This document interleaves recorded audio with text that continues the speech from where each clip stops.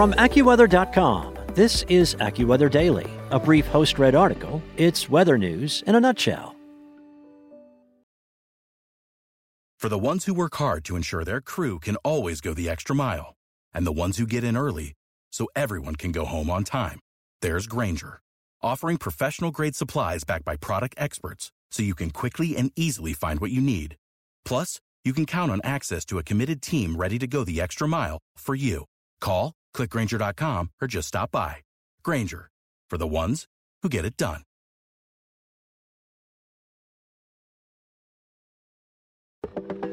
From AccuWeather.com, this is AccuWeather Daily, a brief host-read article. It's weather news in a nutshell.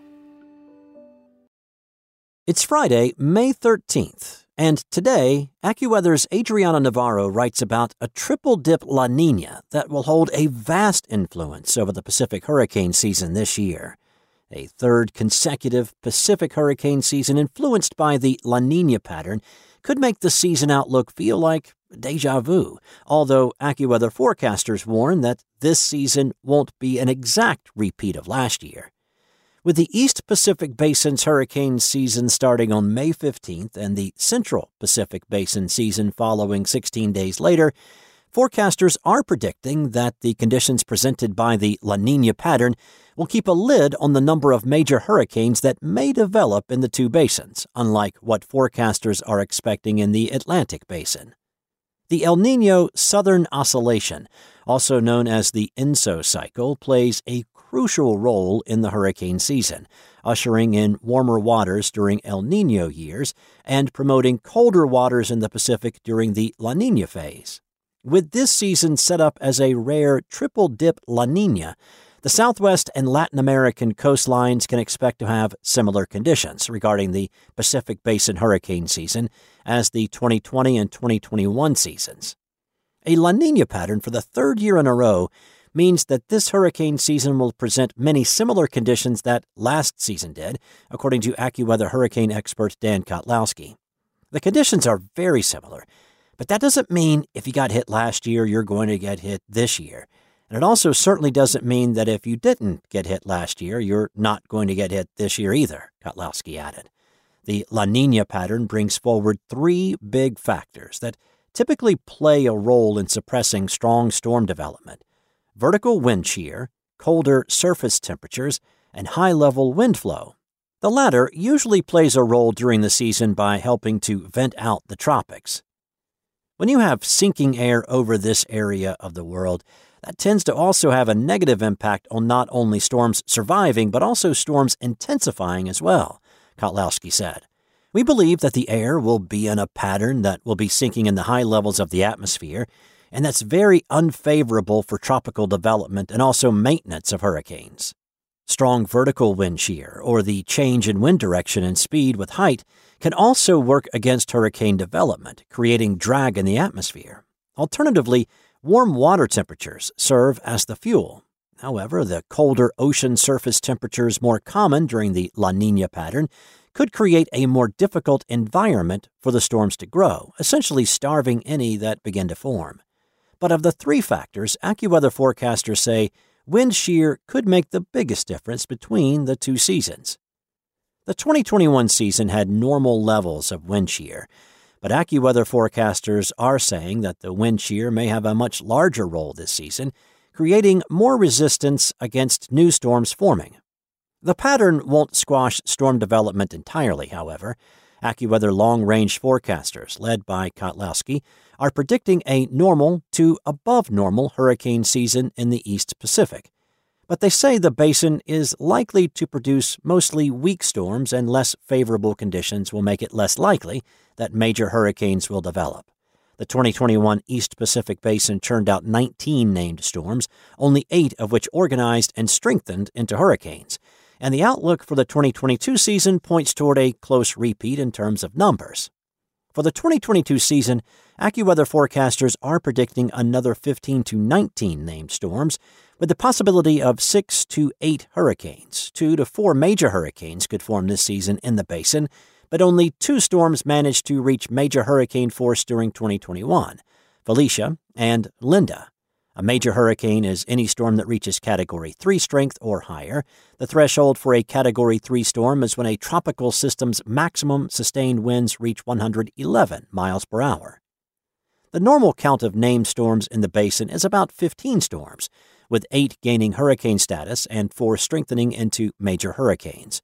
The outlook for November hinges on the placement of a high-pressure area that will dominate the weather in the southwestern United States and northwestern Mexico, influencing the strong wind shear in the East Pacific. Should this gradually weaken and move eastward during late summer and fall as it normally does, it could determine whether there is late-season development off the western coast of Mexico or Central America. This happened in 2021 when Tropical Storm Terry and Tropical Storm Sandra formed. A few past years with La Niña patterns have brought above-normal landfalls over Mexico, similar to 2021, when there were 6 direct impacts compared to the average of 3. This included Tropical Storm Dolores, Hurricane Nora, and Hurricane Olaf. While Dolores was the weakest of the 3 storms, it claimed the lives of 3 people, including 2 whose deaths were blamed on lightning strikes. Hurricane Nora made landfall as a Category 1 hurricane, also killing at least 3 people and damaging hundreds of homes as heavy rainfall prompted river flooding and landslides. The National Hurricane Center reported that in the state of Jalisco, the local government said at least 500 houses were damaged by overflowing rivers, fallen trees, and landslides associated with the rainfall. Not far away, Puerto Vallarta, a popular tourist destination on Mexico's Pacific coast, was hit particularly hard, with river flooding sweeping away at least 3 homes.